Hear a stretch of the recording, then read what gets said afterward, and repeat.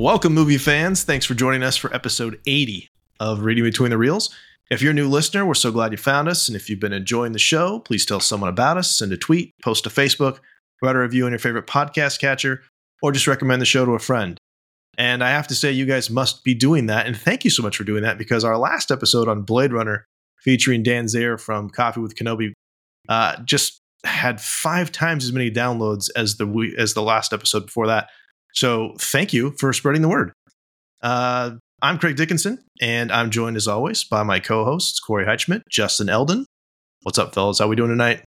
We're good. I'm here for the gathering. Oh, so I took this a different direction. I was going to say there can be only one. Oh. Which means... Oh, whoops. Sorry, guys. Yeah. I'm here for the prize. Give me the prize. Yeah, I joked with Justin before you got on, Corey, that we should just break into 3-part harmony and sing, Princes of the Universe. But oh my gosh, I'm not quite ready to do that. Oh, if Corey doesn't do a Highlander accent this entire episode, I'm going to be upset, because we all know we never got a Highlander accent in the movie. So we might as well have it on the podcast. So what movie are we talking You're about? going to steal my best line. I got one coming. I'm telling you. Yes. So we're talking about Highlander from 19. Oh, sorry. We jumped the gun, guys. Sorry. We're good. We're awesome. So let's jump right in. So, Justin, I'll start with you. Your overall thoughts on Highlander. Wow. Here's the thing. I feel like I was really negative on our Big Trouble Little China episode, so I can't be negative on this episode. Otherwise, it just kind of becomes my thing. I really like parts of this movie. And if we're going to stay positive, I think I'll probably keep it at that. This was a movie. It had a beginning, middle, and end, and things happened. Mm. Yes. Those are my thoughts. Wow. Oh, okay. We'll dig in a little deeper specifically. Corey? It's terrible. It's a terrible movie. It's not, you know what? I think the premise for the show is good. I think the storyline is a good story that could keep me coming in and saying, okay, I'm willing to watch a retake or a remake of this show if one's coming down the pipe. But filmed in the 80s, made in the 80s, very 80s. Writing is just kind of all over the board for me. I don't think it's that great of a story. I think it was a great try. I think this movie was made 25 years too soon. You could have made this movie after 2000 and we probably would have loved it. And I think its retcon sequel would give you a good point that, we didn't really know what we were writing here, or we just kind of passed it off to someone else. And for audience members that don't know, you probably just found out, in case you didn't, that Corey is indeed a middle school teacher. Because the fact that he called it a bad movie while still saying it was a good try is such a teacher move. Listen, you didn't get an A, but doggone it, you got a good try. You gave it your all. Way to go, bud. Revise and resubmit. Gosh, yeah. But, it's Braveheart meets, I don't know what else. A dumpster fire? Yeah. It's... Goodness sakes. Is this the second straight episode I have to be the voice of reason? Craig, and you know what? Here's the thing. Finally, I am excited about it. Okay. This is when I watched this movie halfway through when I woke up and I said, I need to pause this and go back and kind of rewatch some stuff for soundtrack. Because Craig is the master. For anybody who's new to the show, Craig is a director genius and everything he picks up. And I thought, I can't go back and watch the rest of this show again to catch those things. I got to just do it a one time through. And we're finally at a point where we disagree on some movies, which I think is great because we all have such similar personalities and tastes and experiences.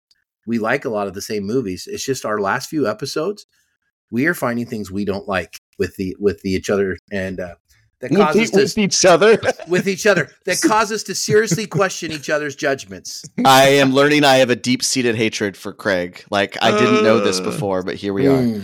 I'm just kidding. Well, we just started and we're still I feel like we need to circle back a little bit here. Yeah, we're Craig, fine. let's hear your take on this. Okay, I'm hoping mine's a little bit more measured. This is what I said. I think it's a really cool concept, but it's not completely executed, pun intended. Yes, it did always feel to me more like a great idea than a great movie. And I talked to Justin a little bit about this today at school, that there is a television show. There's a spin-off television show that actually is kind of more or less in the same universe as this. With that Duncan I think, MacLeod. Yeah, with Duncan MacLeod. Have you seen that, Corey? I actually did watch parts of that when I was growing up. Yeah, I think that executed the idea really, really well, because I think this kind of lends itself to long-form storytelling, especially with the flashbacks. And those you can go a lot deeper into the lore, and they expanded on the universe, and it didn't try and be a big sci-fi effects heavy thing, which this didn't. I think that's the thing that was one of the weaker things in this, other than the casting, which is interesting, which we'll talk about. But the one Scottish guy in the movie is actually playing an Egyptian Spaniard. But that was the other thing. I was just going to say, like, the effects, the magic effects, which are probably state of the art in 1986, do not hold up at all, especially the cartoon creatures at the end during the final quickening. Those are just atrocious. And I think you could have gone a little less is more on some of that stuff. You could see his cable when he's hanging from the some of that. The quickening, but I will say I do enjoy the nonlinear storytelling with the flashbacks a lot, and I thought that it's Russell McKay. He's the director who's done a ton of music videos before this, a bunch of Duran Duran and some other guys. It feels, in the best possible way, I think the filmmaking feels like a music video, and I mean that as a compliment, especially when it comes to the transitions and some of the frenetic camera work. But especially the scene transitions between like the past and the present stuff, I thought were just beautifully done. It's like the best wipes outside of a Star Wars film, in my opinion. Can I interject here? Okay, of course. Wait. First off, my least favorite thing about Star Wars are the wipes. I love the wipes. So maybe we're just going to fundamentally disagree. But I had to go back several times to make sure that how I was watching this film wasn't glitching or something.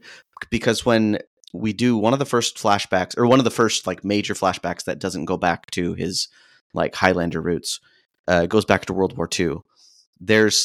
It's like an explosion, and then the glass of the screen like breaks and fades away into the flashback, and it is so bad.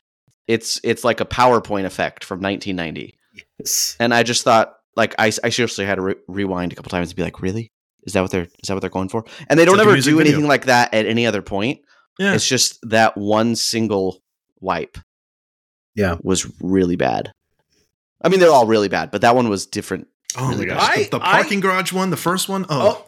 Now hold on. Now I got to say, when we get to the camera angles, I'm going to talk. There's several things in there that are absolutely stunning views, I thought, for 1980. When was this? 80 what? 86. 86. Let's just jump in, Corey. Go. But I do have to add real quick, Craig. You said the word frenetic. I had to Google that because I didn't know when you threw that, and that means fast or energetic in a rather wild and uncontrolled way. So for our viewers who are busy Googling that, you can come back to the show now.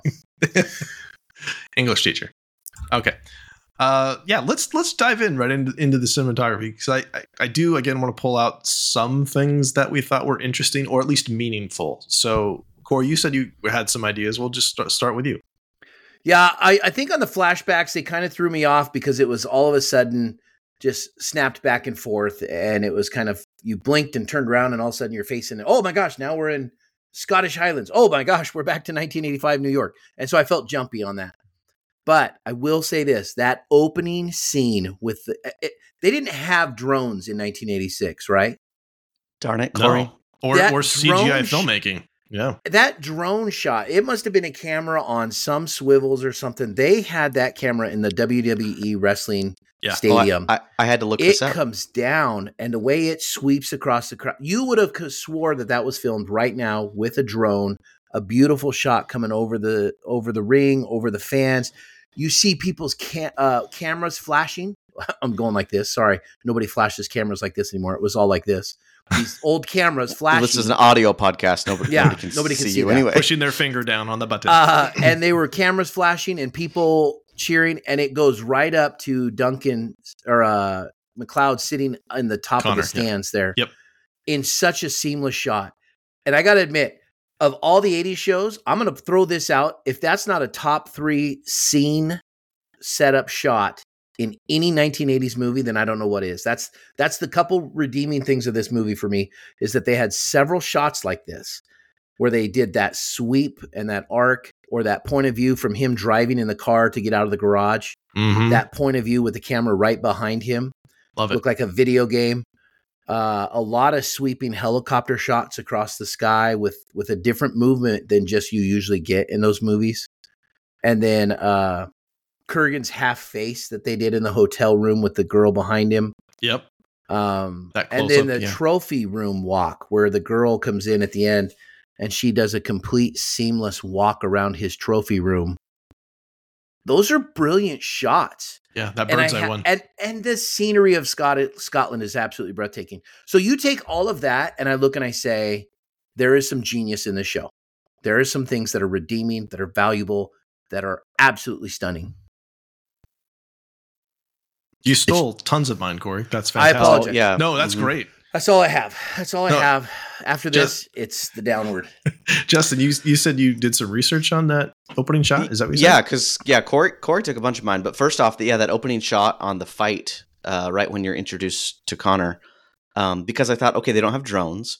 They're not going to have a helicopter in a stadium. It's too much of a sweeping shot to be on a crane. So I'm like, how did they do this?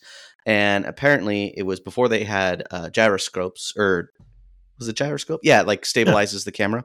They just had it on like 4 wires apparently, and they like swung it on wires, almost like a puppeteer, from what I understand, and just like swung it across the arena and up into Connor's face. And yeah, that was really neat. Like, as far as I know from what I read, that was one of the first times that it had been done at that scale. Yeah. I wonder how many takes it took. Like, if they did that at one take, that would have been amazing. But that was awesome.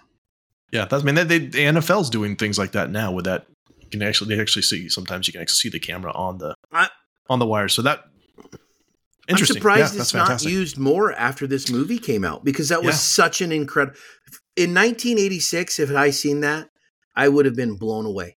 I would have been absolutely mind-boggled on that one seamless shot. You know what was interesting about that shot too is the sound effects. There's like a repetitive thumping, and it almost sounds like helicopter blades. Mm-hmm. Mm-hmm. So I'm like, are they trying to make us think this is a helicopter shot? What's going on here? Unless it's the pulleys on the wire somehow creating a. I mean, I'd assume they would just remove the sound, but so it must have been intentional. Yeah.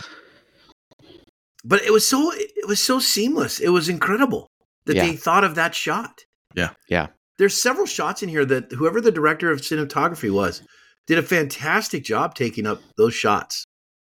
I think kind of what creates it at the top is how this is a good idea and it's not executed well.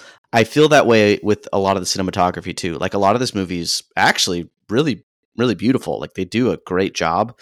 And then between the dialogue and the editing and some of the acting, it kind of just like ruins it. It's hard to appreciate that other stuff. Well, shouts to Jerry Fisher on cinematography. He's the one that did that. He also did Wolfen, which that's another 80s classic, which I've not seen. And The Exorcist 3. Those are the 2 big things he's done. So yeah, wanted to make sure I got his specifically. Now for me, I had those things too. There's a lot of, I thought, 2 just really beautiful establishing shots of the Scottish countryside. Mm-hmm. Helicopter shots, probably mainly. There's especially some great ones with Ramirez training McLeod, like up on the hillside. They're just tiny little characters, like which you see that even modern filmmaking. Like, I thought immediately of Luke training Rey in The Last Jedi. Like, that's a thing we still see all the time. I thought one of the most beautiful shots, and it also kind of goes with color, is that final battle that's in really low light. And for some parts of it, Connor and Kurgan are in silhouette, essentially. I just thought that was a really cool way to do that with its backlit from the light from the It kind of reminded me of Star Wars Episode 5 in Cloud City, just a bit. I with the backlight. Wouldn't be surprised if that was a heavy influence on that. Let's see. God, you stole so many of my good ones. No, I think that's the thing. We have to talk about those because they're so good and get everybody's perspective on it. Yeah, I thought in that opening fight too, there's a lot of Dutch angles, which I always like to see, and a lot of low shots of the feet when they're running. And then it's kind of blurring out of focus once the water starts, and it kind of gives you this sense of paranoia, and it kind of brings you into the kind of the way that you would feel if you were in like a fight to the death, where you can't quite see as well as you'd like to. There is, I'd mentioned before, that wipe where the camera moves up through the parking garage into 1536 Scotland. I thought that was great. Yeah. And then when he gets impaled, there's a bird's eye view of him looking straight down on him, which dissolves into Connor's eye in 1985, which I had to bring that up. That was my next thing. I got to say, and the texture and composition in that was very bizarre. It almost looked like they were filming a screen that was filming that. Do you understand what because when it did the bird's eye view and was zooming up, right? And as we're panning back, we're going to pan to his eye. The texture of him was very pixelated, but not pixelated in what we think of now, but pixelated like a 1980s TV. Like a CRT type TV. Yeah, like it had a blur. Yeah. And I thought, that's too intense. That's too terrible photography, like unfocused to be just a passing thing. It had to have been an intentional choice to do that. Yeah, I wonder if that's like a wall-eyed lens, which was kind of what they used for that shot that you mentioned earlier, Corey, when she walks into like that vault, and it's bird's eye view, and it's a wall-eyed view, right? It's distorted. Yeah, it's not straight. So Craig, not straight down shot. So. Obviously not for me, but for our listeners, what is a wall-eyed lens? Just for our listeners' sake. I'm thinking of like looking through your like the peephole in your door, and how it's kind of rounded. Oh, I thought that was. So what's the difference between that and like a fisheye? I think the same thing. Oh, walleye is a fisheye. Walleye's a fish. I might be using the wrong term, but I think it's a fisheye lens. It could be fisheye. Like looking through your peephole in your door, where it's like closer to in the middle is more in focus. Then farther out you go, it becomes smaller. Yeah. Okay. I always thought that was called a fisheye. So the more you know. That's dun dun dun. Lots of great angles, just randomly placed angles, seemingly random placed angles, but intentionally placed angles. I think when Brenda's looking at the metal samples from Connor's sword, it's very like an extreme low angle looking up at her, and then they have this zoom in on her eyes. Like this is something important. It's going to lead into something plot wise, which I think is cool. And then I really wanted to point out. There's a couple of great low-angle tracking shots that are moving, like the camera is underneath him and then pulling back as Kurgan's walking. Like when he enters his apartment building the first time, and then when he's coming after Brenda in her apartment, it's the same type of shot where it almost feels like he's a shark or some kind of predator because it's low, looking up, and he's got all the power, and it's the camera's moving side to side as he's moving, which I thought was cool. And really spoke to his character. And there was one other thing that I wanted to point out was when the lead detective is walking through and to go talk to the Marine guy who had the Uzi. They're doing a walk and talk, which is like an Aaron Sorkin type of walk and talk but this is 1986 when this is happening. So there's some. It's a very music video thing. So I think a lot of these things are. You would have seen them in, like I said, a Duran Duran video or several other videos on MTV at the time, but not in a major motion picture. So it's kind of cool that even though this movie didn't make a ton of money, it was probably pretty influential on a lot of different things.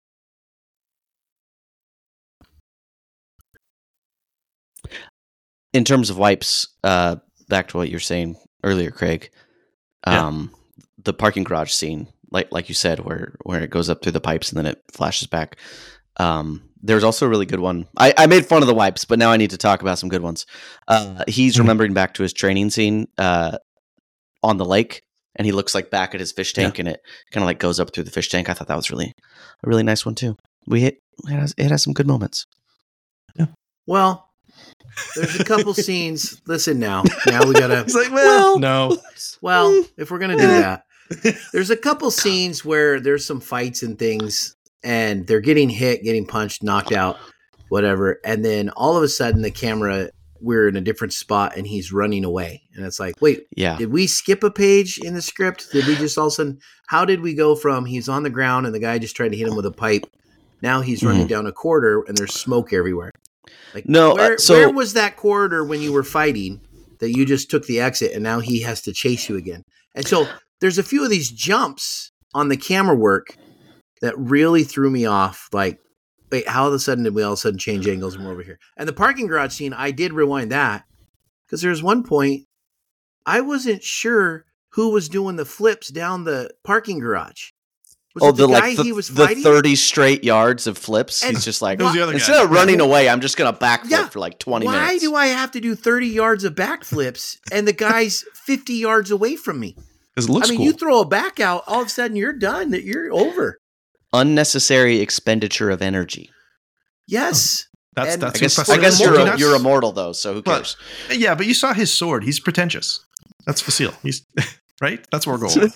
But then we pan over to Connor walking between two cars because he lost his sword, and the guy is all of a sudden walking between two cars too. Yeah, it's like he did 30 yards of backflips away, and then bam, he's right here next to us. And I thought they must have skipped a page in filming. But no, so, I actually I have that throw me off. I have that all over my notes. So I watched this on. Okay, whenever I watch a movie for one of these episodes, I go online and see if I can find it for free because I'm cheap. And then if I can't find it streaming anywhere, I'll end up buying it, or I might already own it. But this one is streaming just about anywhere. Like if you sneeze, this thing is going to be streaming in front of you. Like it's nobody's just renting it.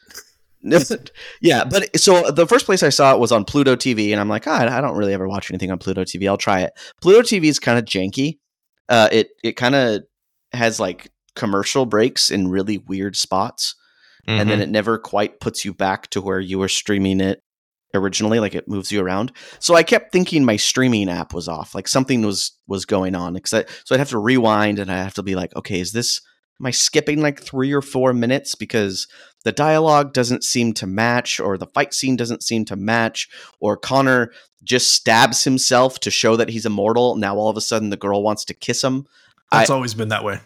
Yeah. But I didn't know. Line. I'm like, okay, I missed something here. Great pickup line. Yeah. Corey, how did you watch it? Did you watch it? I watched it on Peacock.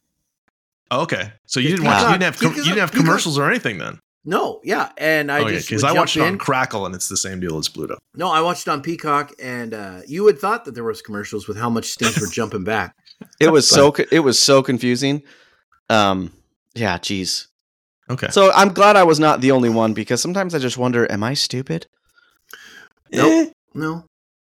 Thank you, Corey. Craig, you can just you can go die. Pound sand. No, but listen, I will say again, I did not like the movie, but there are some brilliant things in this movie that show it's okay to say a movie was not good or a movie was not necessarily enjoyable, but look and find some kind of champion parts of it that you look at and say, this was not a championship movie, but there's a lot of champion pieces in here that were really good. Some of these shots were absolutely top of the line for the 80s. And I would say even a few parts that are absolutely within a top 5 category of a scene or a sweep or a shot in any movie in the 80s, it would stand up against for that particular scene or how they introduce it. Yeah. So I agree, but it's like a couple weeks ago when we watched Big Trouble in Little China, it had elements that were all really good. Same with this movie. It has elements that are all really good, but then when you put it all together, it just doesn't quite work. It just feels Except for Big Trouble's a much better film. Same much year, better film, by the way. Yeah. It's a brilliant. It's close to perfect. Agree to disagree on that still, but we won't rehash that. Check that out. You know what though? If I would have watched this and then Big Trouble in Little China, maybe my opinion would have been different. We did it in the wrong order. Craig, I got to ask you one thing about Kurgan's half face in the hotel room with the girl behind him. Yeah. It was such an intentional choice, and it was half his face. I got to ask if is there something to that, because it was so contrasted to where he was in focus for that laugh. It was very sinister and dark feeling.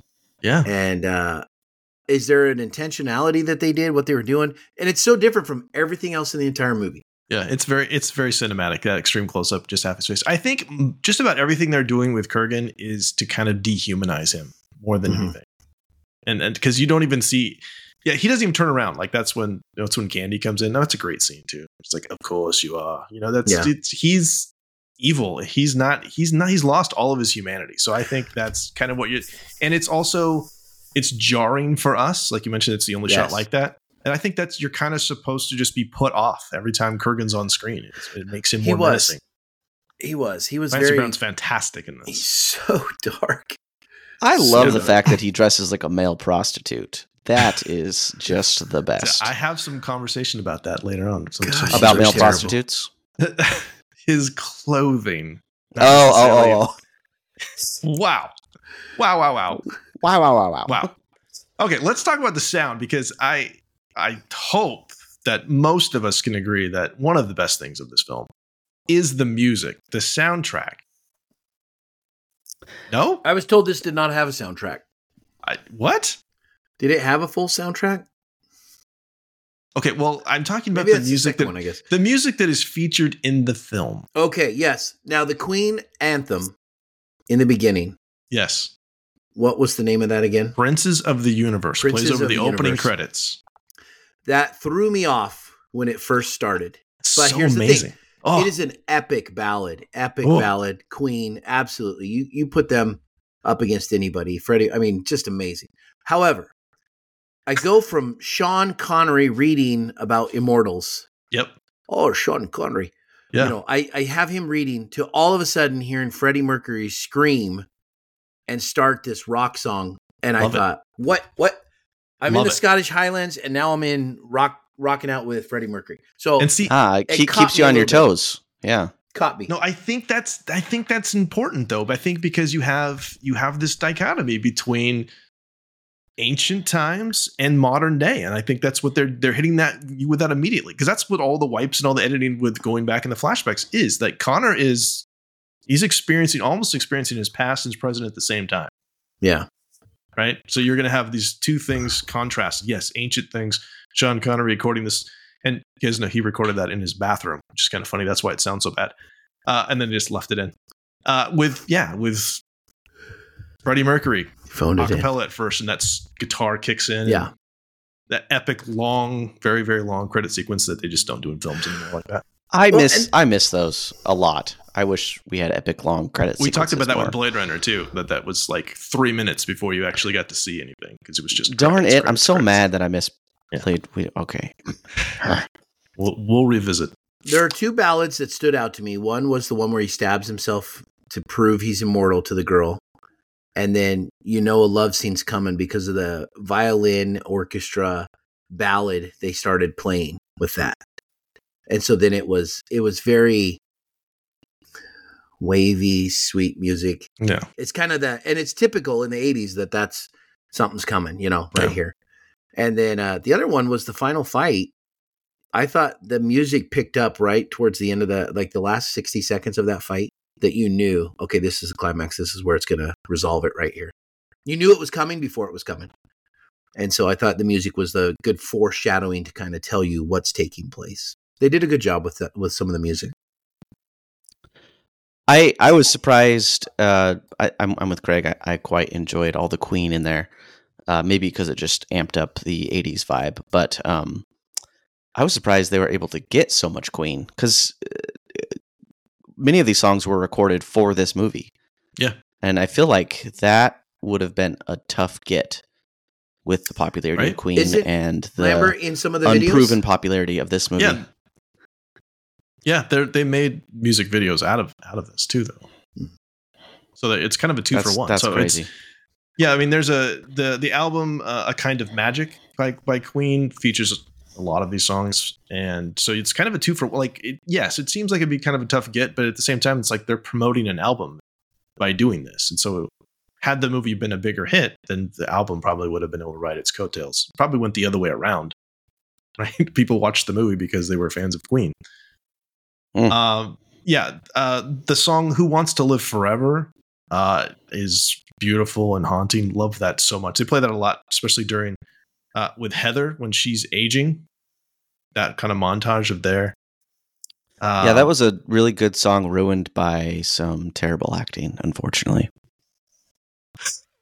I'm sorry. I need to be nicer. I thought when they had that final that review, I had this for a little later on, but it's not under makeup and stuff. And in the makeups, it's okay. It's whatever. It is what it is. I thought didn't pull me out of the movie, but when she turned around and like you saw how much she had aged, that was kind of just a little bit of a gut punch of because he hasn't, and you just assume it's all happening during the same time, but it's been decades that they've been living this way. I did want to mention too. I should be remiss if I did not.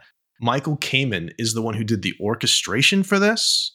So we think the soundtrack is just Queen. That's kind of the way that this movie kind of sits there. But he's the guy who did Die Hard and the Lethal Weapon movies. And you can hear that especially in the opening garage fight scene with the strings. It gets really tense. If you listen back to it, you're like, that sounds like it could be right out of any one of those movies. So his work is, I think it's really good. It's solid, but it's kind of overshadowed by the Queen music, which is also used diegetically too. Like you have Give Me the Prize is playing in Kurgan's car, and then Hammer to Fall is playing in the Marine's car right before. That's the guy who shoots him with the Uzi and then gets impaled for his trouble. Some diegetic bagpipes too, because it's Scotland.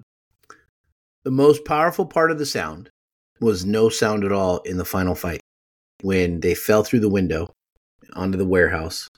And for about 90 seconds to a minute, 2 minutes there, that fight, just the swords and them grunting and swinging swords and stuff was the only sound you heard.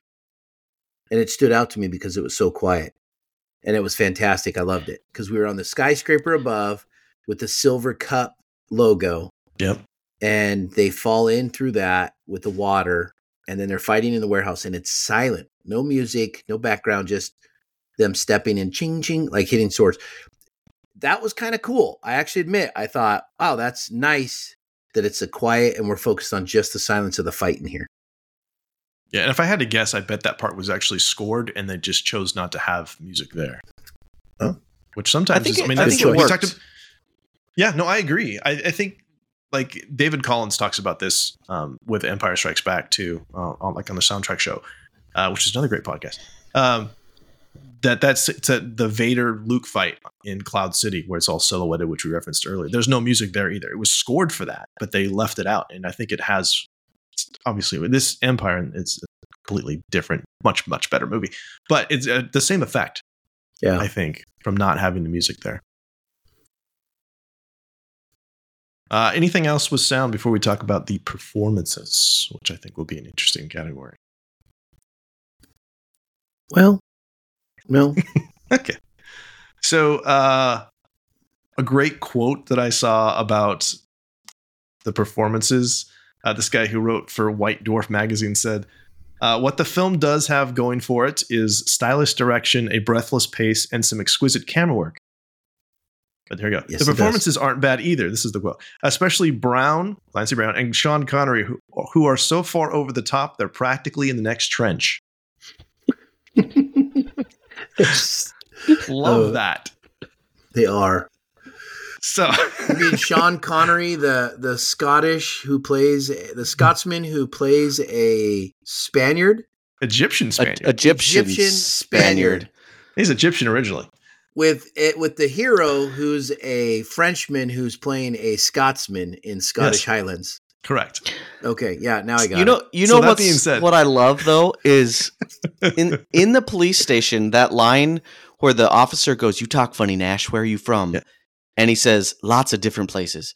Like with that one line right there, you can kind of explain away all of the bad accents. Like these guys are immortal. Yes. They pick up their accents from everywhere. Yeah. Absolutely. Lots of different places. I totally buy it. That was a great yes. That's actually that's a payoff with that line. Yeah. Yep. Love it. That whole scene. It works. So other quotes that we want to pull from. Oh, I didn't mean to jump sections there. I just thought that was relevant to that's the basically acting. where we were. So no, it was perfect. I love the quote by Corrigan. It's better to burn out than to fade away. That's right. Yeah. It's It's a great Def quote. Leppard, baby. It's just funny. He yells it in the church, and I just thought, oh my gosh, this guy is so damaged, and he's over the top. Exactly. He's so far over the top, he's in the next trench, but it was a great line, and it's better to burn out than to fade away. You know, it's actually a pretty good quote. I mean, thematically, as an immortal, Yes. right? Maybe he's feeling a little sad that he didn't burn out. You know, he didn't burn out. I don't know. That's a reason. He burned out far. Kurgan reminded me a little bit of Roy from Blade Runner, just in the way he was burning out. Like Roy at the end of Blade Runner was doing the same thing. He was kind of going crazy. He'd lost his humanity, and he was kind of back and forth. I think Blade Runner did it better, but that's just me. Oh well, yeah, he's debatable. Roy Batty's a redeemable character, and from a certain point of view, where Kurgan is just straight up evil. Yeah, Justin, did you have a line that you wanted to line or two that you wanted to bring in? Well, I mean, the one I just shared, lots of different places. Yeah. There's another one in the police station that I won't utter on this podcast here. That was quite funny, but yeah, we'll skip that. I know. I enjoy the back and forth between Ramirez and Connor, especially when Connor is on the boat, freaking out because he cannot swim, and he tells Ramirez, he says, "You look like a woman, you stupid haggis." Which what is haggis? And then having to explain to Connery what haggis is, that was kind of that took me out of the film a tiny bit. I have this one, and this could almost work as a teacher quote to a student. Almost, you have the manners of a goat, and you smell like a dung heap, and you have no knowledge whatsoever of your potential. That was good. I think it's a great line though when he's talking, because Connor's complaining this whole time, and it's just like, dude, you don't have any idea what you are. And I thought that just kind of encapsulated his tough love mentality, because he didn't have to do this. He could have just chopped off his head and been done with it. Yeah. Which is a really interesting choice that he makes to, for the greater good. Like he's ultimately, they even had that conversation later. Like, would you take my head if it came down? If it's just the two of us, would you kill me? That conversation. And so, do they ever explain in a sequel or anything why, why train someone instead of cutting off their head? What is it doing for him? It's very Sith-like. I mean, yeah, there is a little bit. I think he talks a lot about Kurgan and how bad Kurgan is, and that ultimately we have to take him out. And so the way I read that was like, I'm where I'm at, and I'm good, and I need to get you there too, because if it's me, great. If it's you, also great. But it absolutely can't be Kurgan. So I need to get as many people that can potentially take out Kurgan as possible. That's enemy of my enemy is my friend, kind of. Yeah, gotcha. Because there's a bunch of immortals, and this happens a lot in the TV show as well, who have been friends for centuries and have had plenty of opportunities to take each other out. Yeah, there's got to be some alliances that are formed along the way.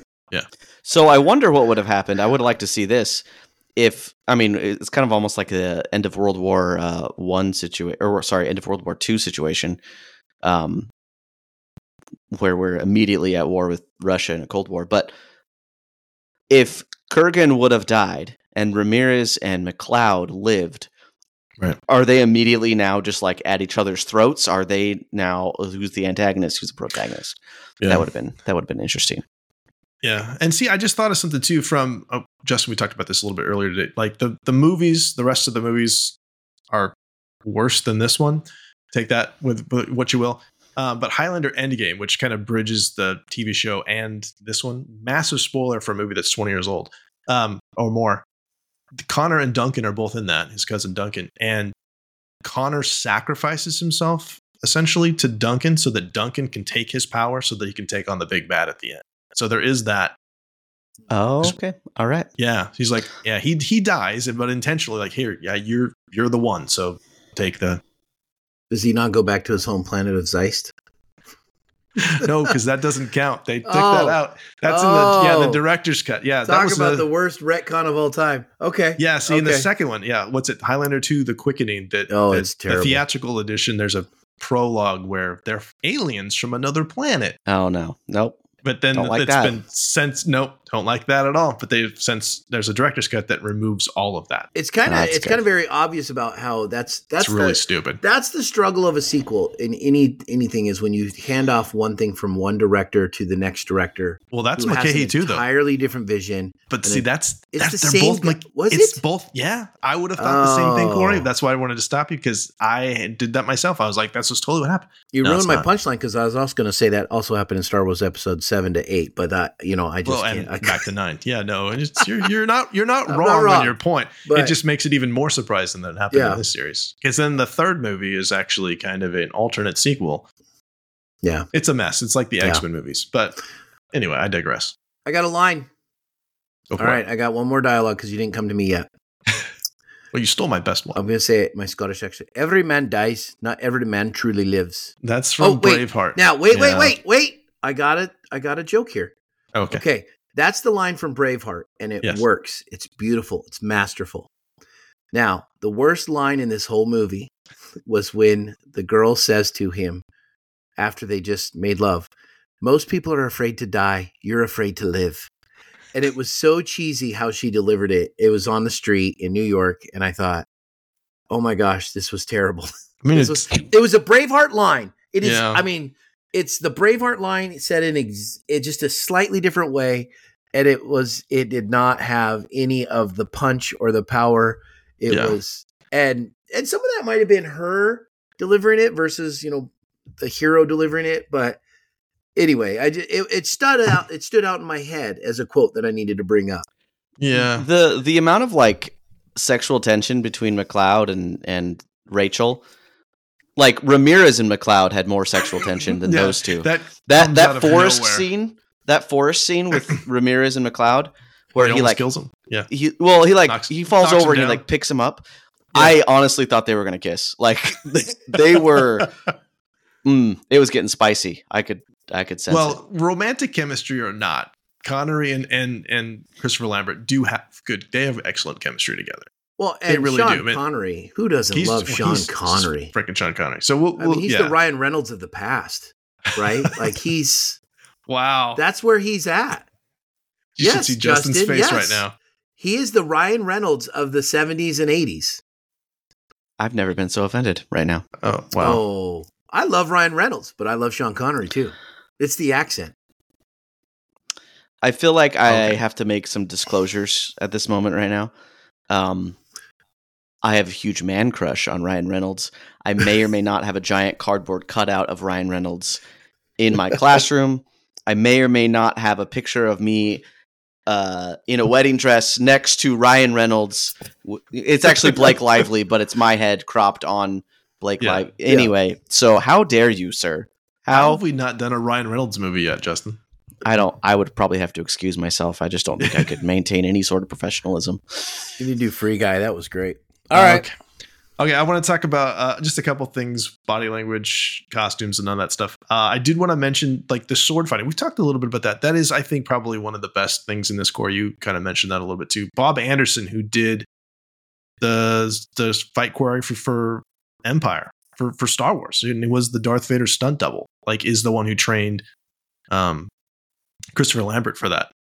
Who also had a dialect coach who did an okay job, I guess. Trying to get him to for a guy that doesn't speak English, he phoned it in. He did a pretty good job. Oh, he did. He was doing his best. I mean, the guy forgot he's blind. He needed to have glasses, and he couldn't speak English, and he pushed through. God bless him. Have any of you seen Mortal Kombat? Like he's the worst 90s. Part of that.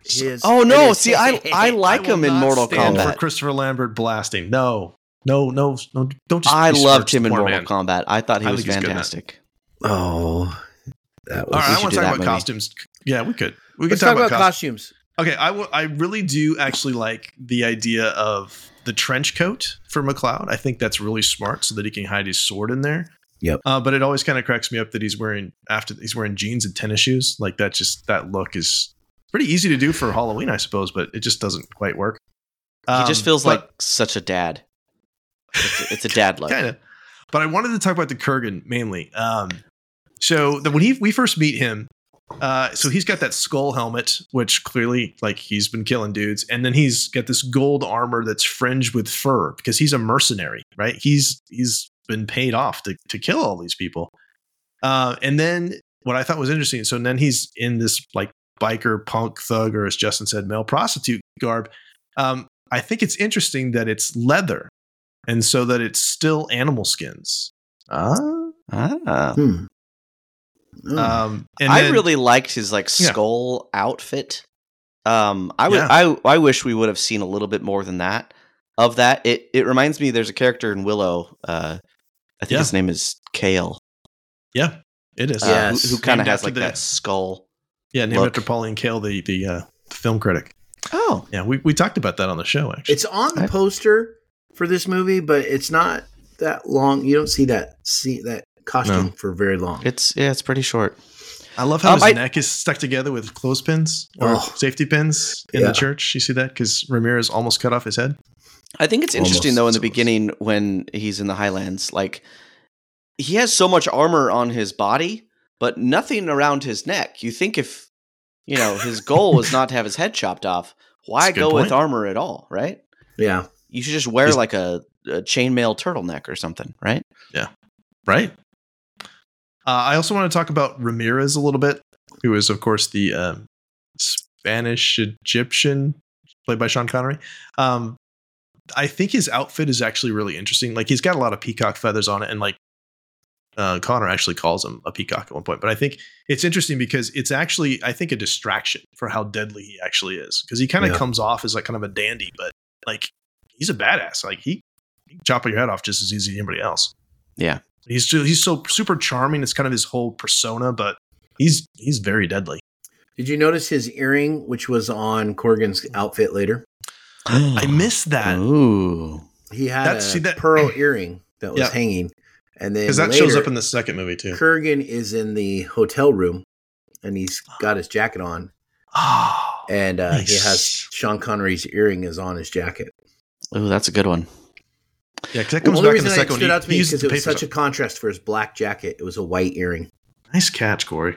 I was a little disappointed so when he gets into the hotel or motel, whatever it is, and he pulls his sword out, and they have that cool little like training montage where it kind of goes back and forth from him like gasping and sighing to him swinging his sword around, and then it shows his sword that it has like the two like retractable blades there on the side, which I'm like, oh, that's cool. What is that going to do? And then they never did anything with it. It's going to look cool, but do something cool with it. Anyway, that was a little bit.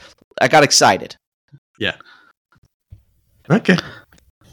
Anything else on that? Or are we ready to talk setting and design? We've talked about a little bit already. Okay. The one thing I do love about the 80s is like there's no green screen here. Like this has to be filmed on location, and like it's being filmed in Scotland, England, Wales, and legitimately in New York City in Madison Square Garden. Which calls to mind on a couple things. Well, I will say it may not have been a green screen, but when they were fighting in the castle where Ramirez dies, that was a very different sky. It was painted. That must have been in a studio. Yeah, for sure. Yeah, and the way that thing comes apart, which is I love how the castle is collapsing as. I gotta say, the Scottish scenes are breathtaking in what they show. And there's a part where Ramirez and McLeod are on top of some rock, which is way up on a mountain. No ropes. No, I mean, they're sitting there doing their little sword fight, and he disarms Ramirez for the first time, and the sword flies down. Whoever those stuntmen were on top of this mountain. Yep. And was very intimidating to stand near that, thinking that's not level ground they're standing on. You slip and whoop, it's gone. I mean, it's over. The safety measurements in OSHA back then were not the same as they are today. Speaking of safety measurements, real quick, correct me if I'm wrong, but did they have? I think I read this. the final fight scene where they're on the sign and there's like sparks going everywhere when they hear stuff. Apparently they had a car battery rigged up and then like a wire put through their clothing onto their swords. So every time it contacted metal, it like sparked. That seems dangerous. Wow. Yeah. Yeah. The set decoration, I loved Kurgan's little rat hole apartment, just in how the shoddy furniture, the bent mini blinds, those little details like that just really show you how much of a horrible little rat hole. And like, he doesn't have to stay in a place like that. No. Right? He's amassed all of this wealth unless he's spent it all. But either way, right? This, because Connor is incredibly wealthy. But even then, he's staying in an apartment. It's kind of bizarre. It's not I don't know, like a. He's trying to keep a low profile. Yeah. Well, housing prices during that time, I'm sure, are just through the roof. Yeah, this is just tough times. That vault that you mentioned, Corey, this time I noticed, like, it's got all those things that he's collected over the years. I noticed Ramirez's outfit was in there this time. I did not notice that. Which I thought was pretty cool. It was in a couple of shots. I thought that was pretty great. And then the fact that Brenda has several swords in her apartment, I thought was really interesting. And as much as we've kind of trashed on the relationship there, which I think just kind of comes out of nowhere, it's clear from things like that they're setting up kind of a natural attraction because she's really into swords. Like, that's legitimately what she's interested in. She's a metallurgist and all of these things. And so that's, the fact that this, Ramirez's sword is made centuries before it should have been able to been made is a thing that drives the plot. And that's like, that's kind of an interesting little thing. I did think, when Ramirez introduces himself and mentions that he was a metallurgist, I was like, oh, he's going to be the guy who made that sword, because I'd forgotten that actually he didn't, but I thought that would have been cool. Anyway. I do wish they would have explored that a little bit more, because that is kind of an interesting connection. Yeah, because right off the bat, she finds the sword in the parking garage, and she's able to identify it fairly quickly. Yeah. I mean, that's the main thing I had for props was just all the different types of swords, and I had to just write down what I saw. And it's good. Like the McLeod, the long sword, which becomes the grave marker for Heather's grave. I just thought that's a great shot that's there too when he plunges in. It's kind of like he's leaving the McLeod name and that identity when he leaves there. Mentioned Facile and his his ostentatious backflips.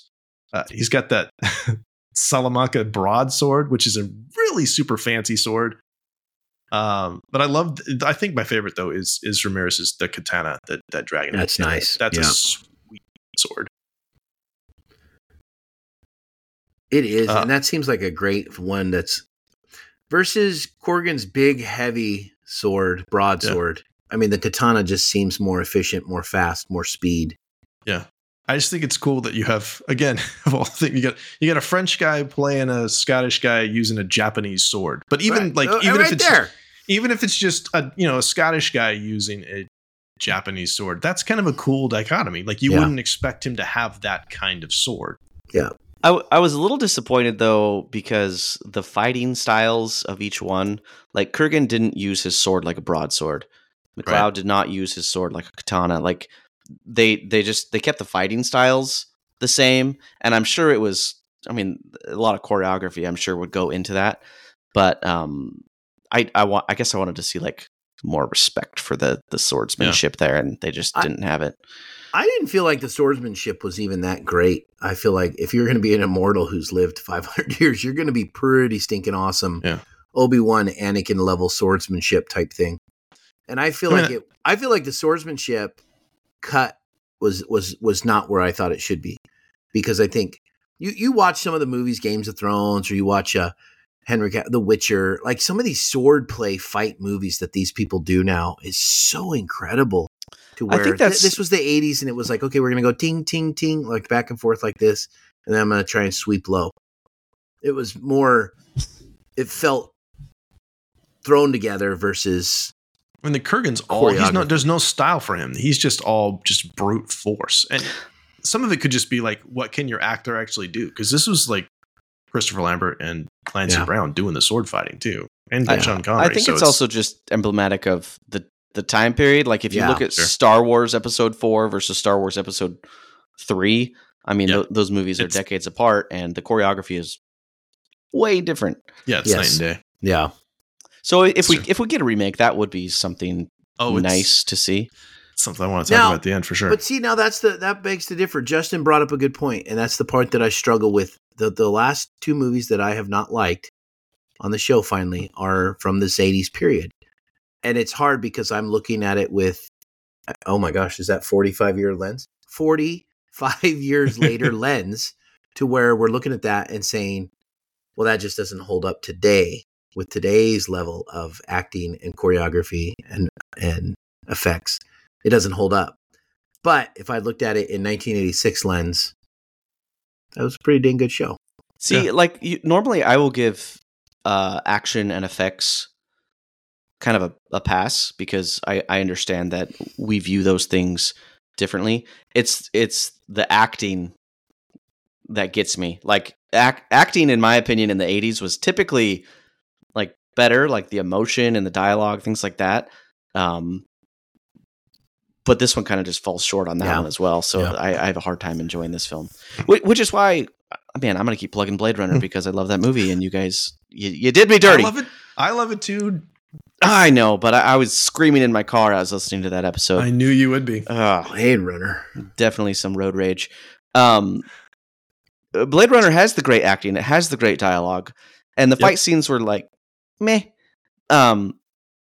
This just didn't do it for me. Yeah, and that's fine. That's fine. So let's I think that's a pretty natural transition down into just hitting anything else on characters. We've talked kind of at length about some of it, but I would be remiss. I said that before, but I'll say it again if I didn't mention that Christopher Lambert wasn't the first choice. Yeah, because our boy Kurt Russell was originally considered. Yep.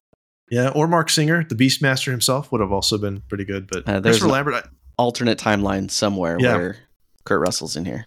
Did either of you guys? Did you ever see the movie Greystoke: The Legend of Tarzan?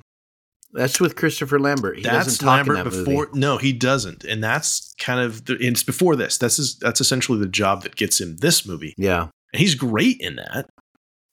And I think he was probably cast more for his look. Yeah. Than his acting ability, but I think he looks like a great immortal. Like I think he has a great look to him. I think you just kind of have to just go with it. Either you do or you don't. Like either you buy a French guy as a 16th century Scotsman, or you don't. Well, I think the 80s is the era of the action hero.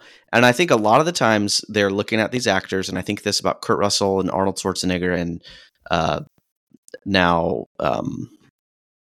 this guy, Chris Lambert. I bet directors and studios look at him and they say, okay, can we get a trilogy out of this guy? Does this guy look like an action hero? Put him in a trench coat, like give him some gloves, give him a sword. Is he going to be the moneymaker? And I mean, he's a kind of a cool looking guy, and he's got kind of like the wide set creepy eyes, but it works. Yeah. But then he starts talking and you're like, what's coming out of his mouth? I think he does a fine job with the Scottish accent. He does okay with it. It's Connery, who we love, who never does a different accent. It's always the same. But because he's Sean freaking Connery. He doesn't have to. And this is the thing about when Ramirez shows up in this movie, I always forget. It's like a third of the way into the movie. It's like 40 minutes into the movie before he shows up. And I always remember him showing up earlier. He's not in the movie that much. No. But he's great. Every time he's on screen, you're like, yes, I love this. And then, of course, he dies, which sucks. But he does, as I mentioned, he gives that, the almost cuts off the Kurgan's head. And then that gives him a narrative reason for his voice, which I thought I'd forgotten. That's where that went that way. So. And it just makes him such a cool looking villain to just have that slash on his neck. And like you said, later he has like clothespins in there. It's so gross. Or cool. Safety pins. Like yeah. And he obviously doesn't need them because he didn't have them before. Oh, and his look was terrible. He looked so bad at the end.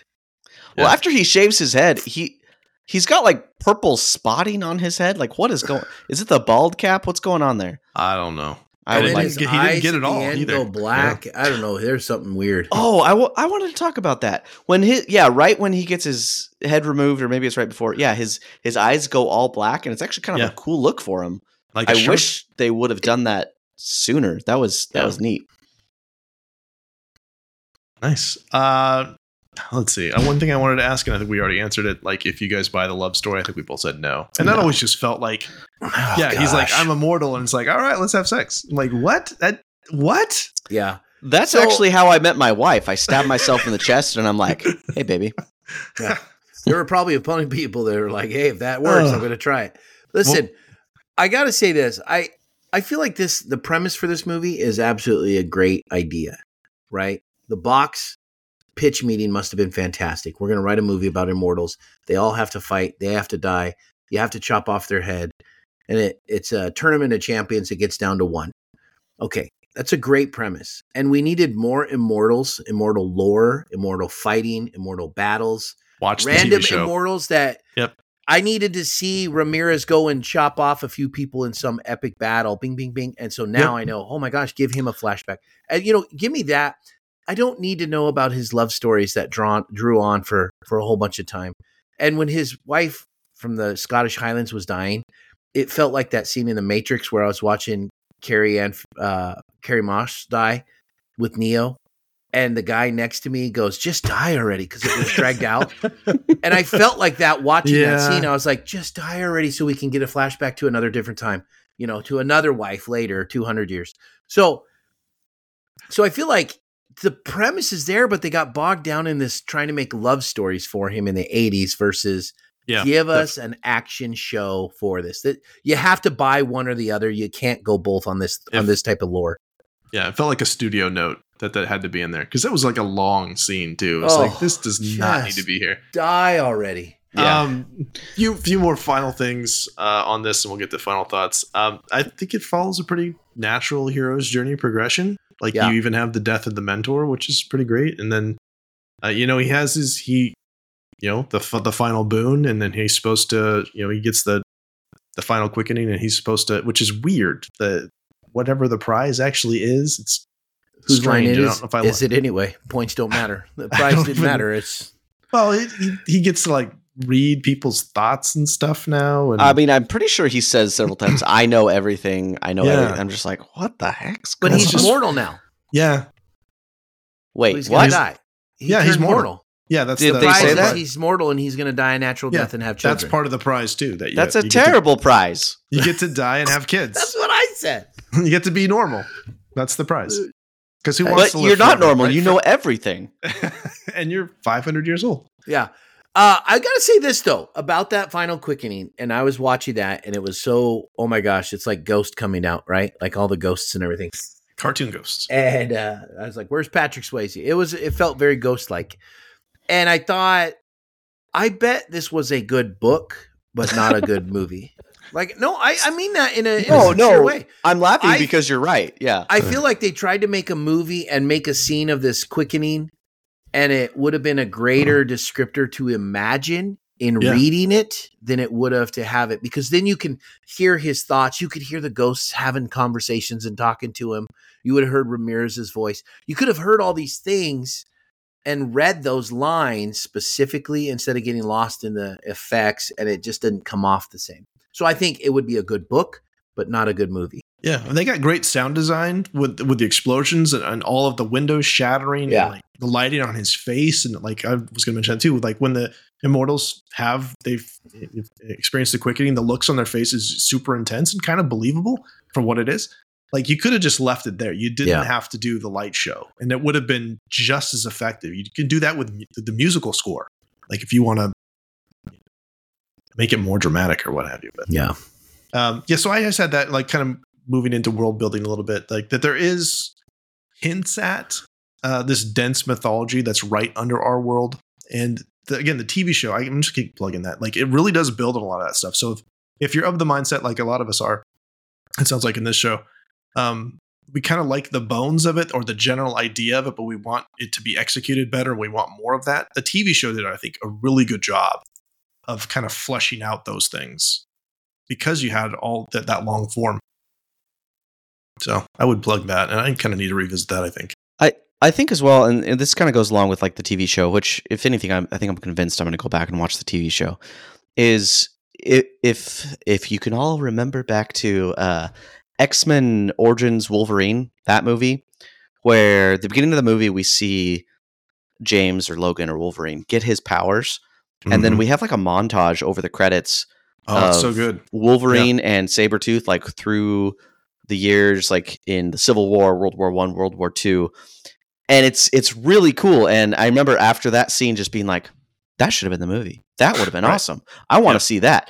And I felt that every time they flashed back to Lambert or McLeod in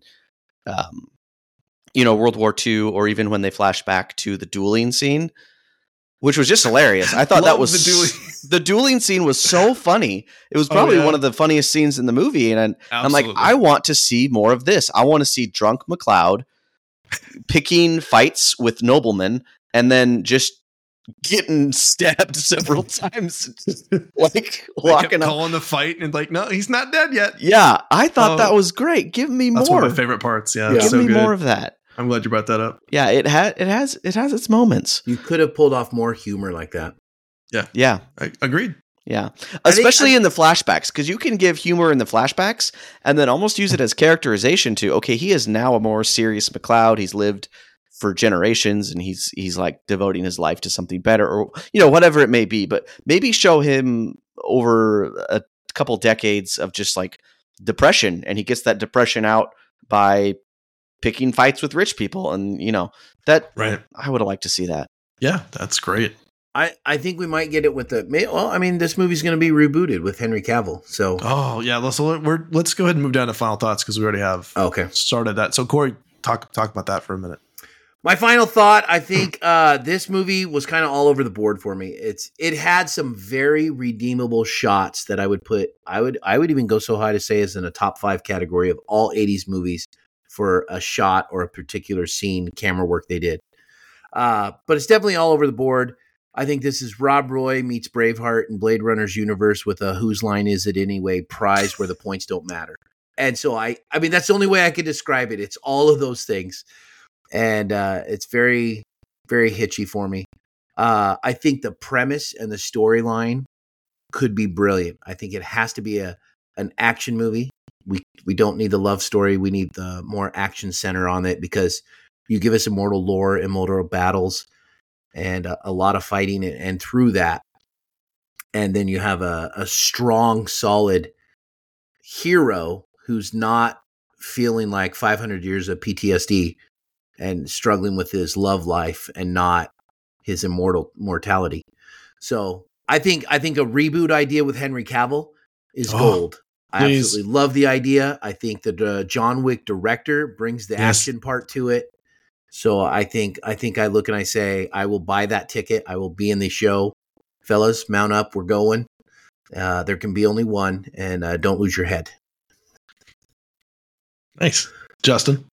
Well, that's just a cool way to end the podcast. I feel like I want to say something cool at the end. Follow that now. Shoot. No, I really like 80s movies. Like late 70s, early 80s. I like their style. There's just so much about them. I love like the time period of movies right before CGI hit it big, and like you had to rely on practical effects. So in watching this, I got excited. Like the first time I saw this was probably a decade ago when I was trying to like binge a bunch of 80s movies. And I remember really liking this movie, and rarely do I like movies less the second time. Usually I watch movies a second time and I like it more because I can like have time to digest it a little bit more. And unfortunately, like this movie wasn't that. And like we've kind of said to death here, it has its good parts. It has its really good parts. It's got a great idea. It's got some great shots. It's got some funny dialogue. But you just put it all together and it doesn't quite work for me. But again, to echo Corey, like if it's going to be rebooted, I'm excited. Yeah, I'll watch the heck out of that. I'll watch anything with Henry Cavill in it, because he's great. But no, I mean, at the very least, it's fun to make fun of. So I'll take it. Yeah, I just want to echo that too. Like, bring me the reboot as soon as possible. I'm sad that I'm not going to get any more Superman from Henry Cavill, but if I could get a Highlander trilogy from the makers of John Wick with that style of action and that type of cinematography, yeah, I would like that very much. This, I think, is ripe for the idea is solid. And so I think it's ripe for. I would have no problem with a reboot for this. I think it's time. I can't think of any other franchise that like people are like, yeah, give me a reboot. Like, who's excited for? Yeah, yeah. But I think that speaks to the quality of the idea. Yeah, which again, like going back to one of my original thoughts was like it felt like a cool concept. Like if you read the back of the DVD or whatever, you're like, oh, this is going to be amazing. Yeah, and then it just doesn't quite, for whatever reason, if it's studio interference, if it's budget, if it's the time period it was made in, they didn't have the ability to pull things off. It's casting, whatever. Like, so, because how many different choices have to be made in putting a film together? 1 million. Yeah. Maybe they nailed 900, million of them, 900,000 of them, whatever, and they missed on a tiny percentage, but those stick out. I think it's just this is a phenomenal. I think it's a phenomenal storyline arc to explore. I just think it was not explored the right way. I think the love story bogged it down. Not enough immortals or immortal lore. And the sequel tried to retcon that stuff. And that was, but that's the problem. That's the problem. They knew they had to go into the lore and they didn't. And that showed they didn't have a plan for that. Yeah. If at any point your lore includes aliens, just stop. The moment you say get some help, if Sean Connery yelled "People of the planet Zeist," you're kind of like, oh, okay, it didn't need to be explored. I don't want, and when they do in the inevitable reboot, which I think it will happen. Sounds like it is. I hope they don't get into how they're immortal. Like, I don't need to know. I don't need to know that. Make it. It's happened for tens of thousands of even millions. How far back you want to go? Yeah, so far back that it's beyond recorded history. It's just always been that way. That's do not over explain it. They are. You don't need to know why. Just they are. That's it. I want to more see them grapple with the idea. I am immortal. How do I live my life with that in mind?